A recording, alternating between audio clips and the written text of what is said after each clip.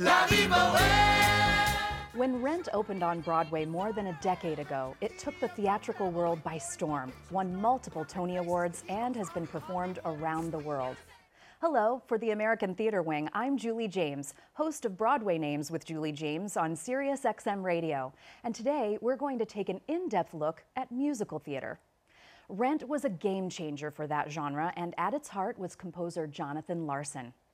Following his untimely death, his family established the Jonathan Larson Grants, and the American Theater Wing has administered them for the last several years. Given annually, the grants recognize the work of emerging composers, lyricists, and book writers who match Jonathan's dream of infusing musical theater with a contemporary, joyful, urban vitality. This year, the songwriting team of Julianne Wick-Davis and Dan Collins were recipients of the Jonathan Larson Grant for their musical Southern Comfort. I got music all around me. It's been singing me somewhere. And as long as it stays with me, I know I'll make it there. It's not my imagination, ain't no wind across a tree. If you tell me you don't hear it, you ain't listening properly. Joining me in the studio to start our conversation about the challenges and triumphs of musical theater are actress Heidi Blickenstaff, currently appearing in Now Hear This, and a veteran of The Addams Family, The Little Mermaid, and Title of Show. Choreographer Christopher Gattelli, whose newest musicals are Newsies and Godspell. His work in South Pacific earned him a Tony nomination. Recently, he directed Silence the Musical off-Broadway. And composer and lyricist Robert Lopez, a two-time Tony winner for his musicals Avenue Q and The Book of Mormon. Welcome. Hi. Hi. I'd love to begin. I think we can all agree that there is nothing more magical than a live performance. But what was it that drew each of you to musicals in particular? I was a very musical child, and always kind of, my mom tells stories of me being a 2-year-old and harmonizing with her when she would sing me lullabies at night, and she would park me in front of the speaker when she would play Barbra Streisand albums, and I fell in love watching those MGM musicals, Singin' in the Rain, and Hello Dolly, and all of that stuff. I memorized that, and she took me to go see a dinner theater production of Oklahoma. And there was a kid in that, and I remember thinking, wait a minute, this is possible for a child to actually be on stage. And when I was old enough, I ended up auditioning for that theater, and thus began my illustrious career in theater. But I've always definitely been, I think I've been a musician first. I've always been very, very drawn to music. Music is very, just so important to me, and I would love to do other things, but I almost exclusively do musicals. But I've loved them, and when I saw my very first musical on Broadway, I knew, well, I've known forever that that's what I wanted to do, but my first musical was 42nd Street, and was just like, I was 10. I was like, oh, that's it. I want to do that. I want to do that, and I'm lucky enough to be able to do it. Yeah. Christopher, how about you? What was it about musicals in particular? I think, well, my first experience, funny enough, was Godspell. I was, I think, 5, and I saw it at a local high school or something, and I just, I don't, especially that show with the performers running through the audience and singing, and Stephen's music's fantastic, and it just, I don't know, it really kind of hooked me in, and then I started dancing when I was really young, and then the first experience I had in a musical was the national tour of Evita was traveling the country, and they were picking up kids in each city, and I did the national tour of Evita at 11, and I remember just like seeing that at that age. When I was 5, Godspell was a little more magical and kind of like what's going on, and it was so interesting. But at 11, to see that and witness what that can do to an audience, and just it was fantastic. And I would, after my part, I would run around to the front of the house and watch it from the back, and I knew that was the moment I knew that I couldn't do anything else. And Bobby, you're on another side of this spectrum from the composition side. Mm-hmm. So musicals. Yeah, I was always a musical kid. I took piano lessons and I wrote little songs for piano. And And I guess, my parents were really into musicals. They loved, West Side Story and My Fair Lady and Sound of Music and all those great movies. And I grew up in New York City, actually, so I saw a fair share of Broadway shows. I saw Chorus Line when I was 7. Wow. Which was pretty inappropriate. And then I saw Follies in concert when I was like 10, which was also kind of inappropriate. Also wildly inappropriate. And in my high school, there was this, my elementary school, we had this great music teacher who kind of basically took over the school. The 5th and 6th graders didn't learn anything and just did a show. And mine was West Side Story in 5th grade. I played a jet, even though I was like the only Spanish-speaking kid in school. That makes sense. So yeah, so I started writing musical, songs for my little theater group. So I was indoctrinated very early, and I like plays, but I love musicals. What made you think from being in a performance, but that you could actually write something? Well, I had started writing music. It never seemed like something kids couldn't do to me, because my piano teacher made me write songs every week, so I was forced to write. And then puberty hits and you kind of want to express yourself. So Yeah. Looking back, I never had a chance. Do you remember some of the songs you wrote when you were a kid? Yeah, my first song was called Oy Vey, What a Day. I knew there were going to be gems in there. And I wrote a song called The Red Tape of Society, which was all about, Wow. class and love. Wow, heady. And I wrote these very Sondheim-y, wanting to be Sondheim so badly Yes. that you couldn't stand to listen to the song. So from your childhood love of musicals to what you're doing today, what is the trajectory of musicals, the ones that you fell in love with versus where you feel like we are today, and what musicals are doing and their relevance, if you will? Where have they come, and later I want to talk about where are they going?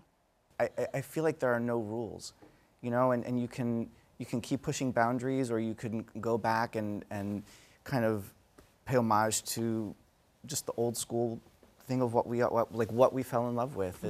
Roll back, even if it's Roll Drops and 2 Lights or whatever it is. But that's kind of why I'm loving being on the side of the table so much, because there are no rules, and we can create something spectacular, or we could create something like Downtown with Silence with 4 panels and 2 chairs, or or your show with 4 chairs. Right. No, I mean it's like We don't even need panels. You don't need panels. Panels? We're going off road. That's it. But that's why I'm loving it, and that's why I'm loving that there are a lot of young voices and people trusting our young voices and what we do, and just to keep trying different things. And there's no formula. There's no math like 2 + 2 = 4. This plus this equals success, or this. It's just kind of, you go for it, and you see what people respond to, and that to me is exciting. So. What's interesting too is the show I'm doing now, Now Hear This, is kind of a mapless. There's nothing in front of us that was any kind of map for us to follow. It is a very non-traditional musical. It is very direct address storytelling, but inside that we also break that rule, and sometimes we do scenes with each other. We do songs, we do snippets of songs. We're asking the audience to go on this very sort of off-road journey with us, and it's working, which is great. So on that hand, you have, this musical that is like nothing I've ever seen, and for people that take that ride, great, and some people don't. But like your musical, Mormon, is as strange as the source is. It's such a traditional Broadway musical. Yes. So, what you've done, and I mean, it's just sort of, it's very bold, very unusual, and yet very traditional. Right. Mm-hmm. Yeah, I mean, I think to do a traditional musical these days, you sort of need to have really super unorthodox subject matter, and then I think maybe to the converse of that, if you're doing a wildly abstracted, different form of storytelling, you kind of want something to hang on to in the story you're telling, maybe more of a simpler story. That's sort of how I've chosen my projects. Avenue Q is like the simplest story and the most traditional subject matter. It's boy meets girl, and growing up in New York, living in New York. but the form of storytelling is different, and puppets and educational songs and stuff like that. Yeah. What do you feel like we need to do to continue to make sure that there are younger Heidi, Bobby, and Chris's out there that are falling in love with musical theater the way that you did, that are being developed, if you will? Audiences are so important for any show, and developing them and making sure that we're creating musicals that young audiences are going to want to see. Right. Where do you think we're at with that? You know, I think I think there was a time that Broadway was a little bit losing its way, maybe, because at least certainly when I graduated college, liking musicals was not at all cool. It was not part of the popular culture. It was sort of, it labeled you as, you know, something else. And I've always loved musicals, but I always wanted to write something that connected with a large, you know, group of my peers and all that. So I, you know, that's how I've always tried to write shows that I'd want to see and that my friends from college would want to see. Yeah. And I think that's part of how an art form stays relevant, that people don't treat it like this something else you have to follow rules or whatever. You know, not this. You need a nun, a dog, and Abraham Lincoln. Wait. Then you just have nuns and dogs and Abraham Lincoln forever. But you know, I think one of the things is comedy. I think comedy has, and all of us have been a part of that movement. That, you know, I was just thinking about it the other day that avant-garde comedy kind of started in the 60s, maybe. Like, it's an English-speaking thing that comedy hasn't really developed as far in the non-English speaking world. Would you say that's possibly true? It may just be ignorance on my part, but I kind of feel like there's no equivalent to Monty Python and Matt Stone and Trey Parker in Asia. Anyway, so, and musical theater is the same way. I don't think that there's the same, musical theater doesn't really exist in other languages to the same degree that it does in English. And it's funny that musical theater kind of, right when rock and roll started, was the same time that the great comedy stuff started really evolving, like Monty Python, and it's the same time that musical theater started to be maybe a little bit less, you know, mainstream. You know, popular songs stopped coming out of it and all that stuff. Anyway, so isn't that weird? So that during that time that comedy kind of grew and evolved, musical theater kind of stayed flat and didn't really incorporate that. And I feel like when our generation has come to musical theater, we've chosen to mix it up. Yeah. You know, you couldn't see what musical theater and comedy had to do with each other unless you looked at musical send-ups like The Producers and you know, the movie of The Producers and like the musical send-ups on The Simpsons and in South Park and Best in Show and that, you know, that stuff has been hugely influential to me, and I feel like bringing that stuff into a show that still has an emotional journey and doesn't sacrifice all of the wonderful things about musicals has been kind of a lot of what I've been doing, and I think a lot about what we've been doing in the last 10 years, you know. Chris, you have musicals like Newsies and Godspell that seem to be kind of trying to mobilize a younger audience and appeal to a younger audience.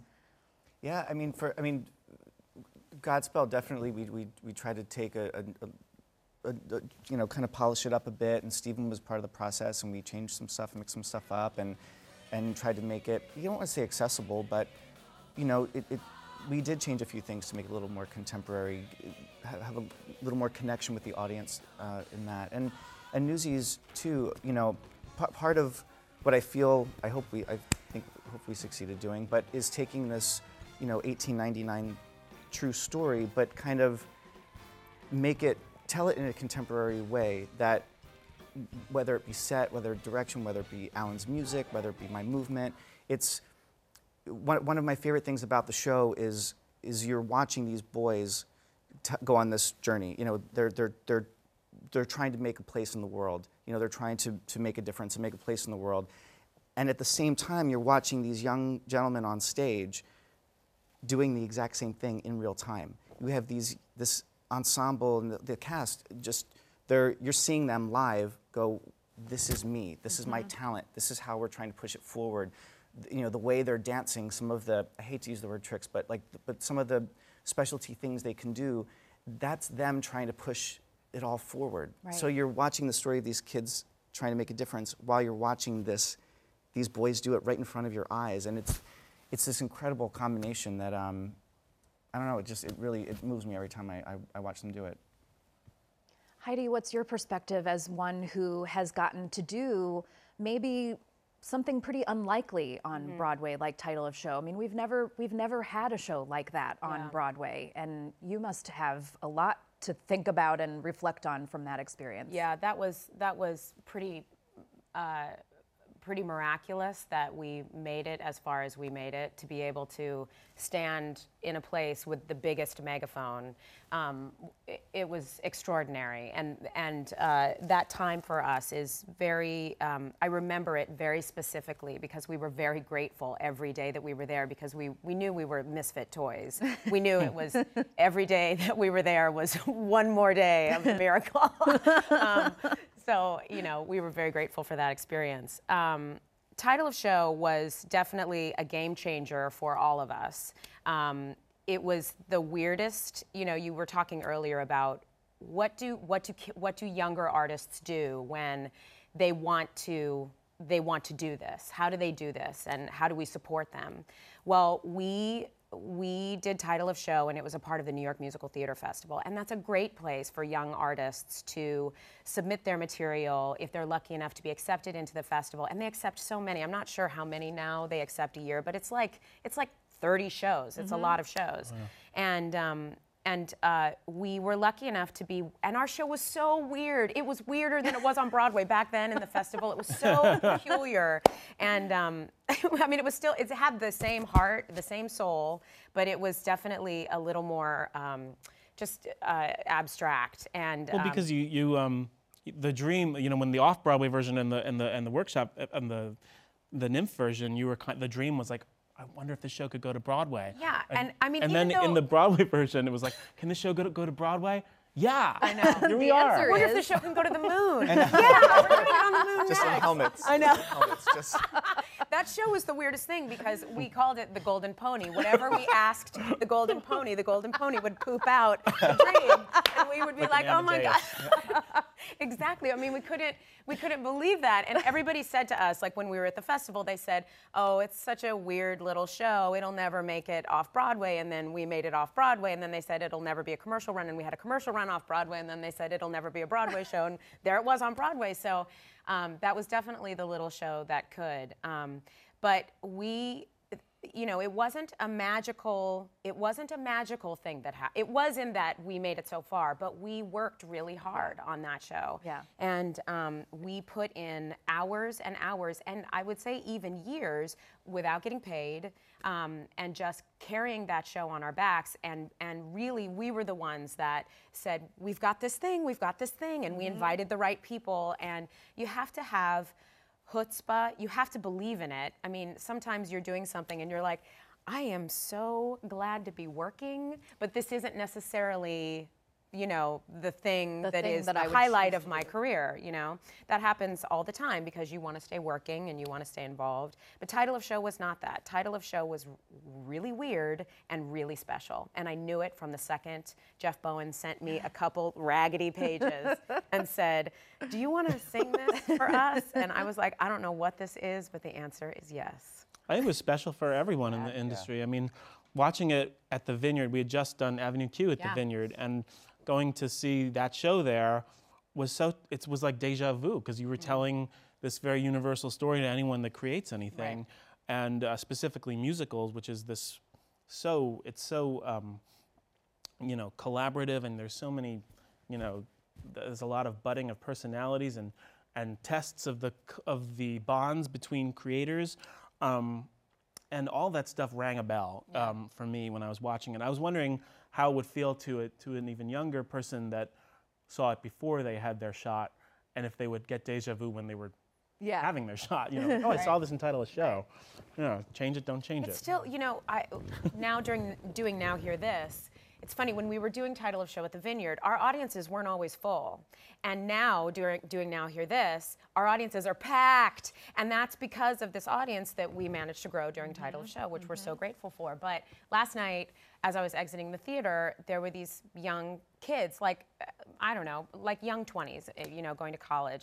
And they they said to me, I was in high school when I first heard A Way Back to Then. And I was like, oh my God, it's been around that long now that these kids are, in high school when they were exposed to the material. And that's now having an effect on them that's going to, who knows what their trajectory is going to be. And I am very proud to be in a business that, and especially with the show in particular, with Title of Show, if it has anything to do with inspiring people to go forward and live your dream, then, that's great. Absolutely. Yeah.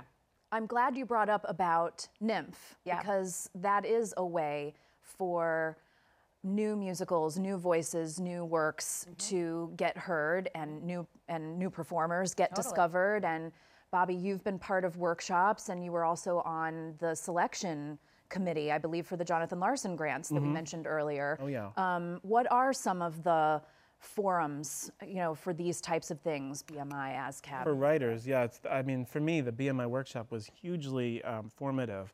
I graduated. I mentioned before that I've been like writing musicals my whole life, and I got to New York after college, and I thought, well, I can handle this. I can do it. And I thought I kind of knew everything because I had done so much, experience. But I didn't know how to work with people, and I didn't really understand the idea of why to write and how to connect with people. I didn't really get any of that. So I was trying to become Alan Menken's assistant as soon as I graduated. I knew a friend who knew his sister, so I got in touch with her, and she was like, Alan's not looking for an assistant, but you know what he would tell you to do if you were talking to him? He'd say, join the workshop. So I joined the workshop, and through that I met so many people. Tom Kitt and Brian Yorkie were in my class. This is BMI? The BMI Lehman Engel workshop. And there were teachers there who knew so much about, they give you the lingo, you kind of, the jargon we use in the theater, you learn how to talk about musicals in a way that people understand what you're saying.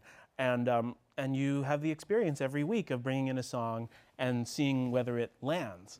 And I would bring in my songs, the first year, and they wouldn't land.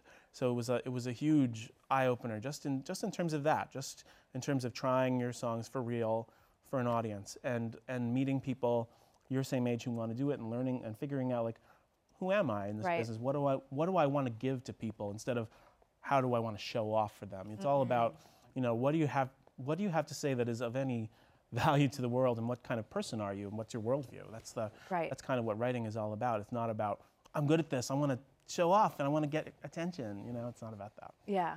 And of course, we have 2 shows on Broadway this season that came from the New York Theater Workshop, Once and Peter and the Starcatcher. So participating in, you both surely must have participated in tons of those kinds of workshops and new works development programs. Yeah, Altar Boys. Altar Boys. Too. I was on the panel this year to choose, and it was great to see. I didn't realize, I didn't realize that part of the process, and it was great to be able to see these scripts and scores coming through and reading them, and just, I don't know, it got me excited that there are that many people out there that are still trying to, again, and some of them were really offbeat, but just put, again, there are no rules, and they're just pushing envelopes and trying new things and trying new formats and it's great. It's great because someone's going to take that one and go, and then they're going to go and they're going to expose us to something we haven't seen, and that's always exciting to me, whether it's accepted or not, or however it's received. But that's the most exciting part to me. And it also gives young writers and young actors too, even if it doesn't go forward, even if it's not picked up, it gives you the experience of actually, for writers especially, getting your stuff up for the first time and really learning how to collaborate, learning how to get a show actually up in this town. Yeah. Which is, it's hard. It's really, really hard, and you have to cut your teeth. You have to learn how to do it. When we were doing Title of Show, it was a gorgeous mess. It was a mess. And the venue we got was like, we joked that it was like a cockfighting ring. It was the weirdest venue. It was at the, you know where the Zipper Theater, right next to it. It used to be, it's now a restaurant, but I'm convinced it used to be a cockfighting ring. It used to be, or it's It wasn't called even the Belt. in the Zipper, it was next to the Yeah, it was called the Belt. It's not the Zipper, it's the Belt. Oh, right. And, Just above the Zipper. Yeah, and where the theater was, it was kind of on this platform where the audience was below you and above you. And so we had to figure, I mean, the I was above. Wild. I were watched. above. I watched. Right, right. But I mean, there was so much that we had to change from that, but it was such a great learning experience. And what that did for us was it got us a commercial producer involved.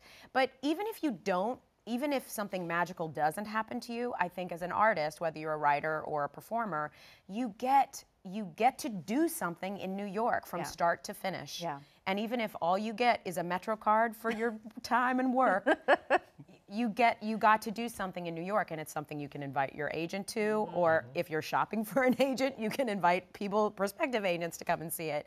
And that's an important thing, because getting seen in New York is not easy. Yeah. It's totally not easy. But that festival and festivals like it offer that to young writers and artists. You know, I bet it's funny. Like, there's a saying that your first show becomes your calling card. It never gets produced, but you know, it becomes sort of like, here, I wrote this, and you can meet me, and I'm fun to work with. But your show, like, by the end of your show, you feel like, I want to work with those people. I want to know them. I want to be in business with them. I feel like you kind of killed two birds with one stone. Yeah, that was what was so great about our show. We're talking a lot about title of show, but it was the greatest audition in the world. Right on message. And the same thing with Now Hear This, because we use ourselves as the source of all the raw material. Right. So whether it's for better and for worse, we are up there being a version of ourselves. I mean, there's certainly sometimes we call it autobifictionography because all of it's true except for the big honkin' lies, and there are lies. Like Daisy. The other thing that I did that I don't know, did you do TheaterWorks ever? No, that was my another big intro, one. because I didn't have a show. I didn't really have a break or anything like that, but getting experience was so important. And TheaterWorks, even though I don't know why I did it to get experience, really. And then that experience serves you, because Jeff Marks and I were writing in the BMI workshop. You put one song up at a time, and they seem to work. So we felt like we were really good at it, and we told Barbara Pasternak, who was the head of TheaterWorks, we said, we're good because we can kind of nail it the first time. We get a song. We don't have to do many rewrites because we work at it so hard that it's right. And she was like, huh? And then our show, that Ferdinand the Bull, our first show, I think we must have written 30 songs for a 6-song show. Oh my gosh. That's great though. Yeah. No, it's, you have to learn that there's a difference between a good song and the right song. Yeah. Bobby, you mentioned being very uncool for liking theater. Did I mention that? Well, not now. Now you're the coolest kid in town. But at a certain point, liking musical theater did not make you cool. I think title of show had a cool factor. And I'm curious just what you each think about the fact that we're now in a point where we're seeing musical theater on primetime television. Right. And whether that has a cool factor. Is musical theater cool again? I think so. I mean, the kids, the younger kids I know that are coming up are really interested in Glee, and I think that's awesome. I think people actually in the industry have very strong feelings about shows like Glee and Smash. Yes. But say what you will, those shows have definitely made an impact on this industry, for better and for worse. They have put us back in the spotlight, and I don't know if it's made us cool, but it certainly has shined a light on us in a brand new way. And I do think it's good for our industry. I think it's made, people all over America that may not have been exposed to musical theater stuff suddenly have an interest, and that's good. And a lot of the ground that they're covering, I think is really important, especially with, I think about Ryan Murphy and all the good stuff he's done for the gay community, and I think that's really important for that to get injected into America at large. Yeah. So it's good. I think it's a good thing. Yeah. And I also think there are a lot more there are more opportunities. I think like what you were saying earlier about, Broadway was kind of not finding its way, and then I feel like there's the diversity of what's out there right now.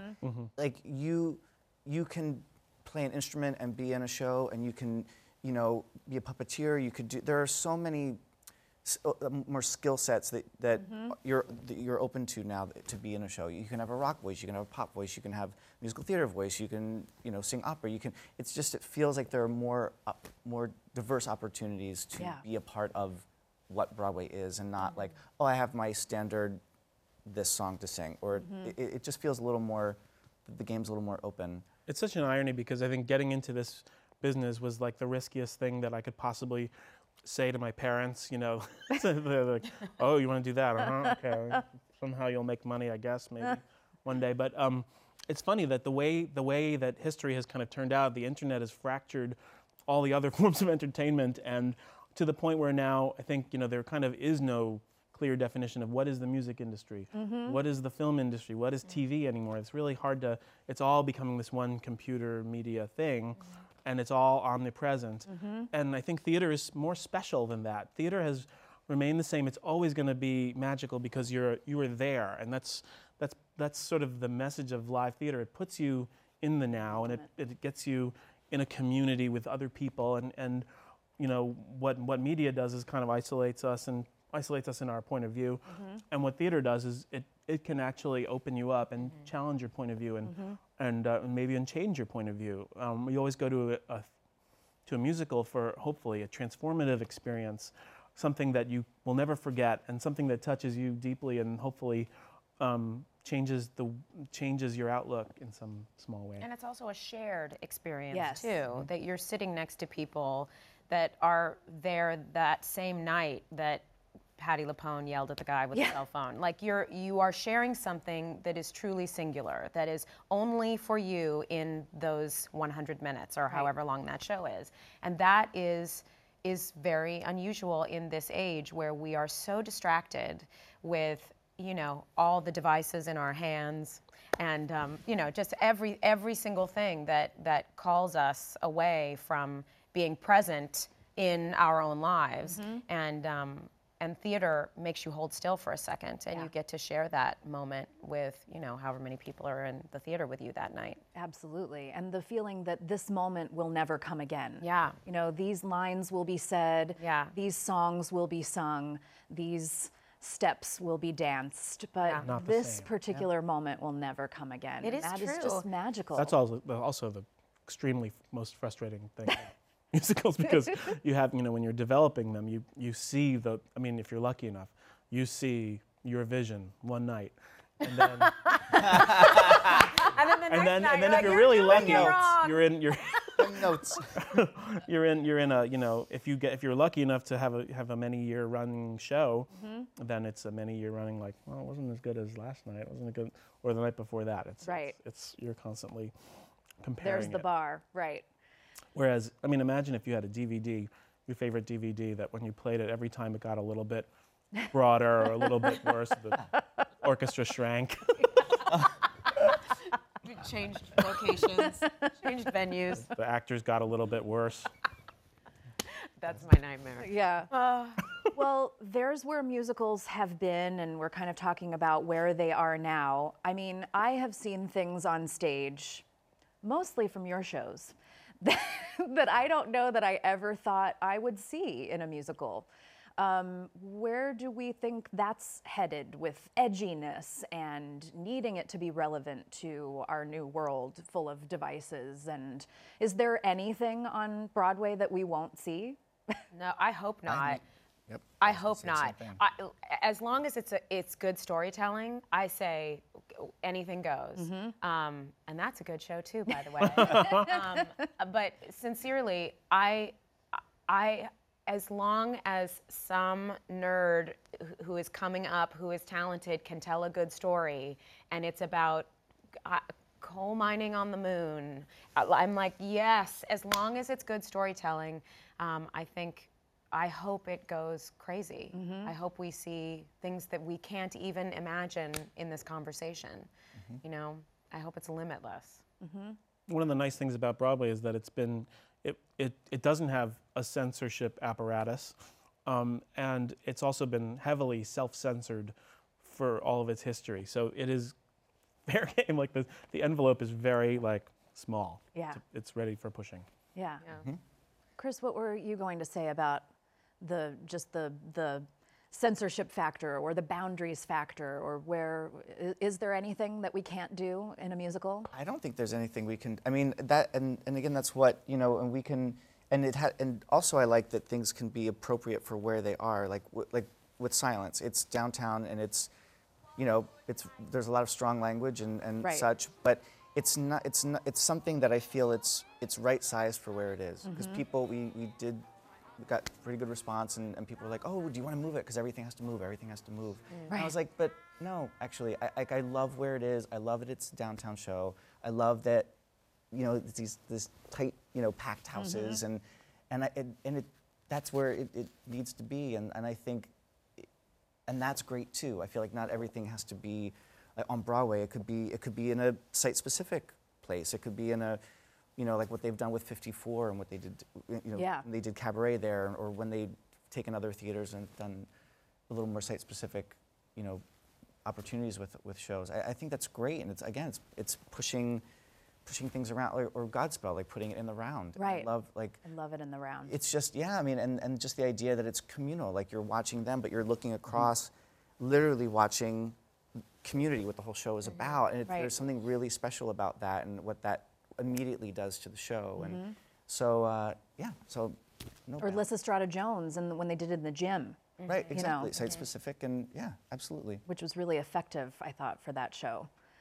So I want to know what's next.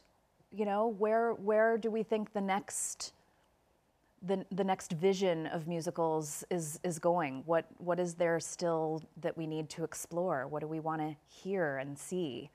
One thing that has been important to me as an artist continuing to evolve is now with my collaborators, I, along with them, we are starting to make our own work. I mean, title of show was our own, and now Hear This is our own, but a lot of times, you know, this doesn't necessarily apply to you guys, but as a performer, you are an actor for hire, and you just hope that something is available to you that is a good fit, and you can read a script and say, I think I can really do that, but you kind of have to wait for those opportunities, and as being a part of this collaboration with Susan Blackwell, Hunter Bell, Jeff Bowen, Michael Buress, Larry Pressgrove, we have decided not to wait for somebody else to tell us what to do, and we are making our own work. And Jessica Molaski came to see the show. She's a wonderful actress. If you don't know who she is, she's fantastic. She came to see the show the other night, and she said, I am so glad you did not wait for someone to tell you what to do, that you just are making your own work. Yes. And I certainly, for writers, obviously they're going to make what they want to make, but as Well, an but actress, actually, it's, you know, that's analogous to the idea of, you know, doing an adaptation versus doing an original story. that's right. I think there's been a bit of, you know, I think, you know, traditionally the musical theater is an adaptive art form. You know, Oklahoma, all the Rodgers and Hammerstein, none of those shows were original stories except Allegro. I don't know. And now I feel like there's more original musicals, like just listening to the title show category of you know, original musicals versus Right. adaptations of movies or books or plays or whatever. You know, it's not any easier to write an adaptation than it is to write an original story. But I kind of feel like, you know, that's original stories is it's more of a, you know, you can clear that brush and find your own patch of land to farm. I think that's a great answer to this question, that we have seen such a in the recent past, there has been such a trend for revivals and material that already exists to be turned into musicals. And I think, especially with Mormon and shows, thank you, that it is. I mean, thank God for an original musical that works, that is also showing the rest of us it can work. It can work on the grandest scale. You know, that's something, another soapbox I happen to have with me. The idea that stand on it. There's this area of original musicals that are actually kind of unproducible right now by you know, it's the exception to the rule that you can have a risky, original, big musical. You can't have those three things. Even Mormon isn't that big. You know, we have 9 players in the pit. We have a cast of I forget how many, but it's actually it's probably the limit of how big you can do. You can produce you know, an original, slightly risky story. I would love to see, you know, something that's got a big chorus, that's got sets, that's got spectacle. You used to be able to see that, you know, in the 80s. You know, Andrew Lloyd Webber was able to command those, that, you know, that kind of investment from you know, and those were amazing. And I just feel like we haven't seen a grand, crazy, big hit original in a long time, and I would love to write something like that. I feel like, you know, investors need to get a little bit. I mean, you know, if it was my money, I'm not writing that check. I would never do that. But I think there's so much to see in that pocket of unborn entertainment that we want to, because we've seen the little show that could. There's been a lot of those. Now we need to. But it's hard, right? I think it's so terrifying because there's so much to lose. It's such a risky business. And I'm seeing the trend, like with those scripts that I would see that would come across for the Nymph and all. Like, I think writers now are afraid to write something big. I think they're hesitant to go, I need a chorus of 30 because of it needs. It'll never get produced, right? And then I think they immediately just they check themselves and go, you know what, I shouldn't do that because no one's going to write a check for 30. So I met, and I can kind of you can feel that in the writing where I'm like, I think that could have been fleshed out more, but they could have had a few more friends, or this could have had another family, or. But I think people are checking themselves, and they're not letting themselves really go forward with an idea without checking the oh shoot, and that's another location, so I shouldn't do that. Set. And then, you know, and you can feel that. And I mean, I've been in those. We've all been in those conversations where it's like, how much can you shrink something down to make it, you know, producible, and that's. I understand it, but at the same time, it's frustrating because you kind of want to just do that. You want to have, you know, South Pacific with 40 people in an orchestra of 35, like, and that shouldn't be a rarity. It should. You don't want to just go to Broadway for cool indie things. You want to see big things, and you want them to be challenging and smart and funny and of the moment. Absolutely. I mean, what a great reveal in South Pacific when the orchestra pit would be revealed and that would roll back and you saw all those people and a harp and, you know, 38 musicians. That never, I mean, it never happened. Thrilling. And you could feel the audience and their anticipation and their excitement and their gasp, and I think when I saw it, even applause, you know, because everyone is so thrilled that we're going to get a big lavish musical again. There's that one night only experience that you get to have. It is it's such a wonderful experience to have that night at South Pacific, and then to also have that night at Bloody Bloody Andrew Jackson. But I do feel like it is time for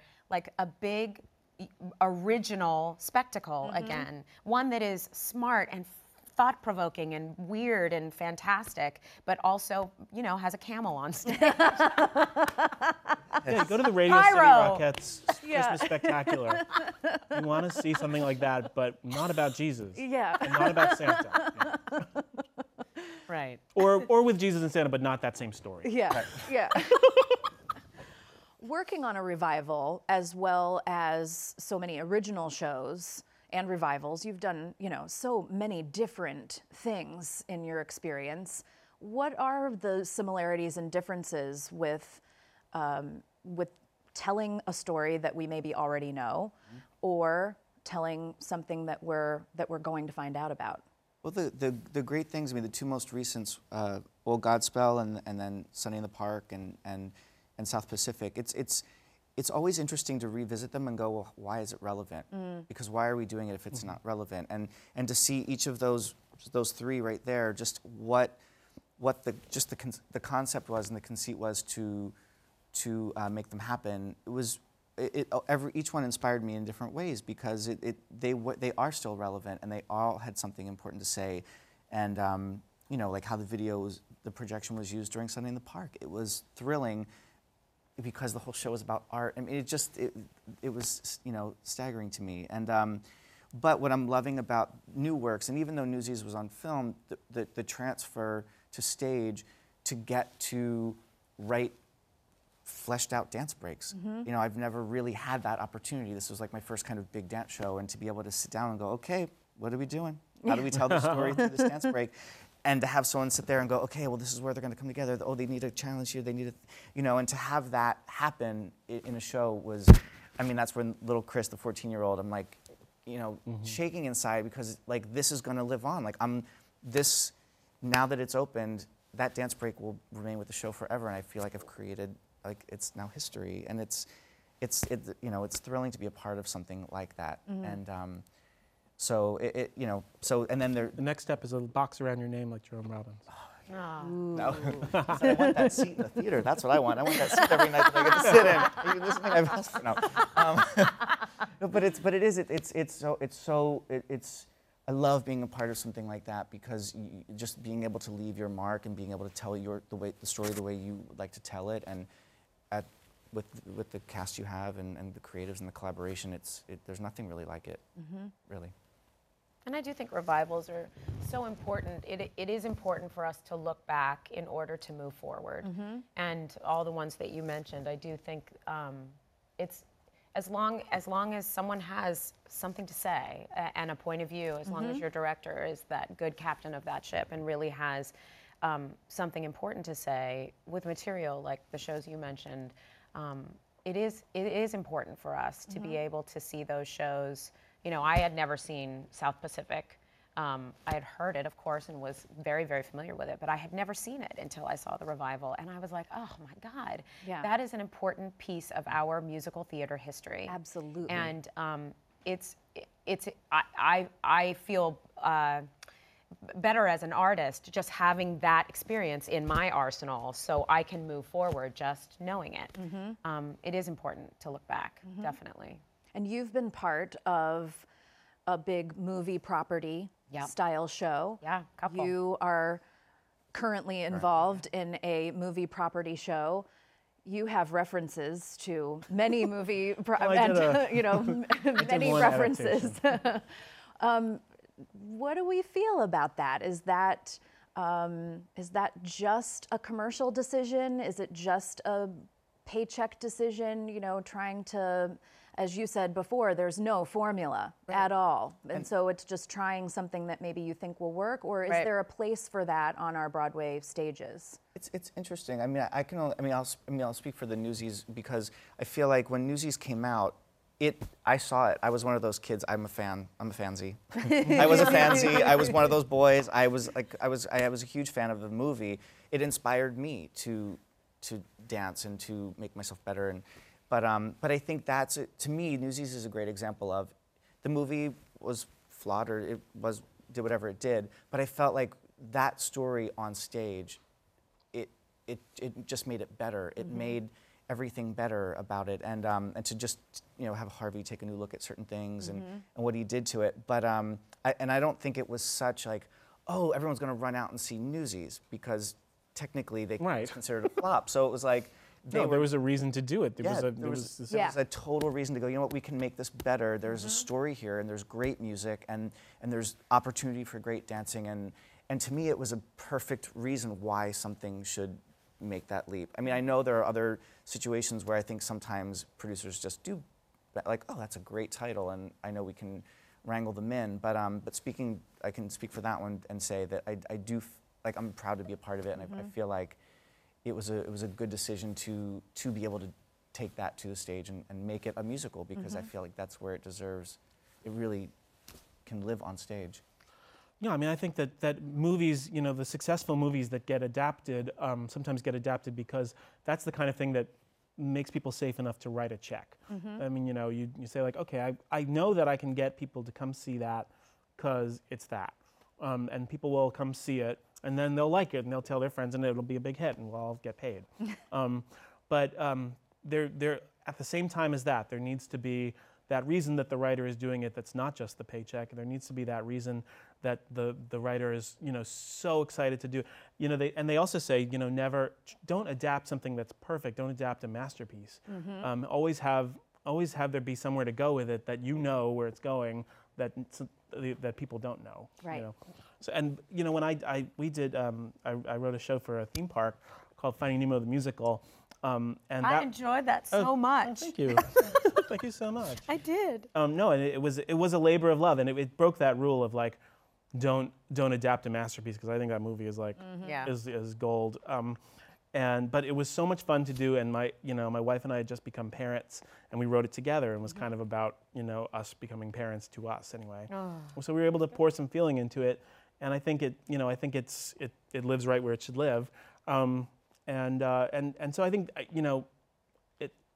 adaptations can be wonderful, and certainly I always try and go see them all. So so there's some reason for them. I think it's important to know why. I mean, too, because sometimes a movie did well because of a particular performance or a particular, So I think it's knowing, like, again, it all goes back. Every conversation always goes back to story. But like, is the story good? Is it a good, strong story that then can live, or what can we do with the story to make it, viable on stage? And I think I've been in a couple of big commercial Broadway extravaganzas, Little Mermaid and Addams Family, and those adaptations were did not do well critically. Did very well commercially, even though I know that Tom Schumacher would say that Little Mermaid concluded far sooner than anybody would have wanted.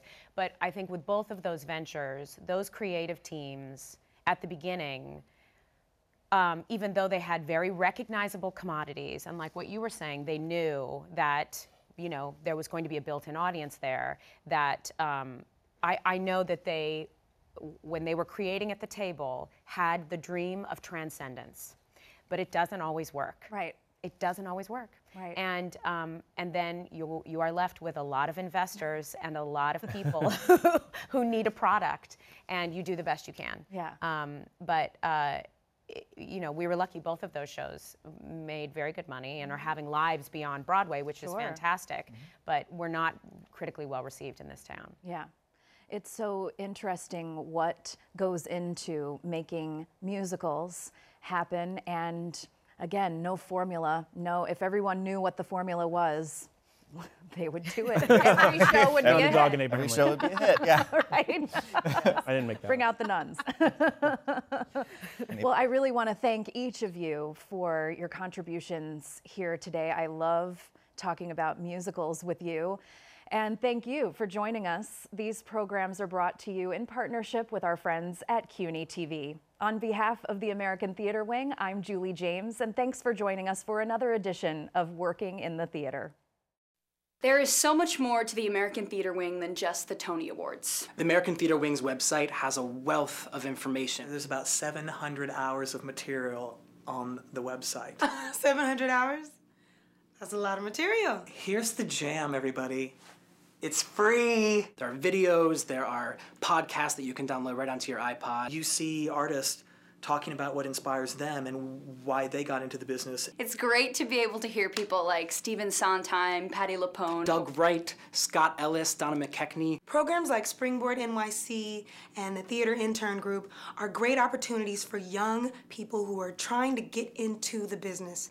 The Jonathan Larson grants for new composers are great. And it's just another example of how the Wing is doing wonderful work in fostering the talents of young writers and artists. What the American Theater Wing does with these programs is it immerses you with artists currently working the business. What the Wing provides is inspiration. I'm Jen Damiano. I'm Hunter Bell. I'm Bobby Steggert. I'm Sekan Sembla. If you love theater, go to AmericanTheaterWing.org. It's all there on AmericanTheaterWing.org.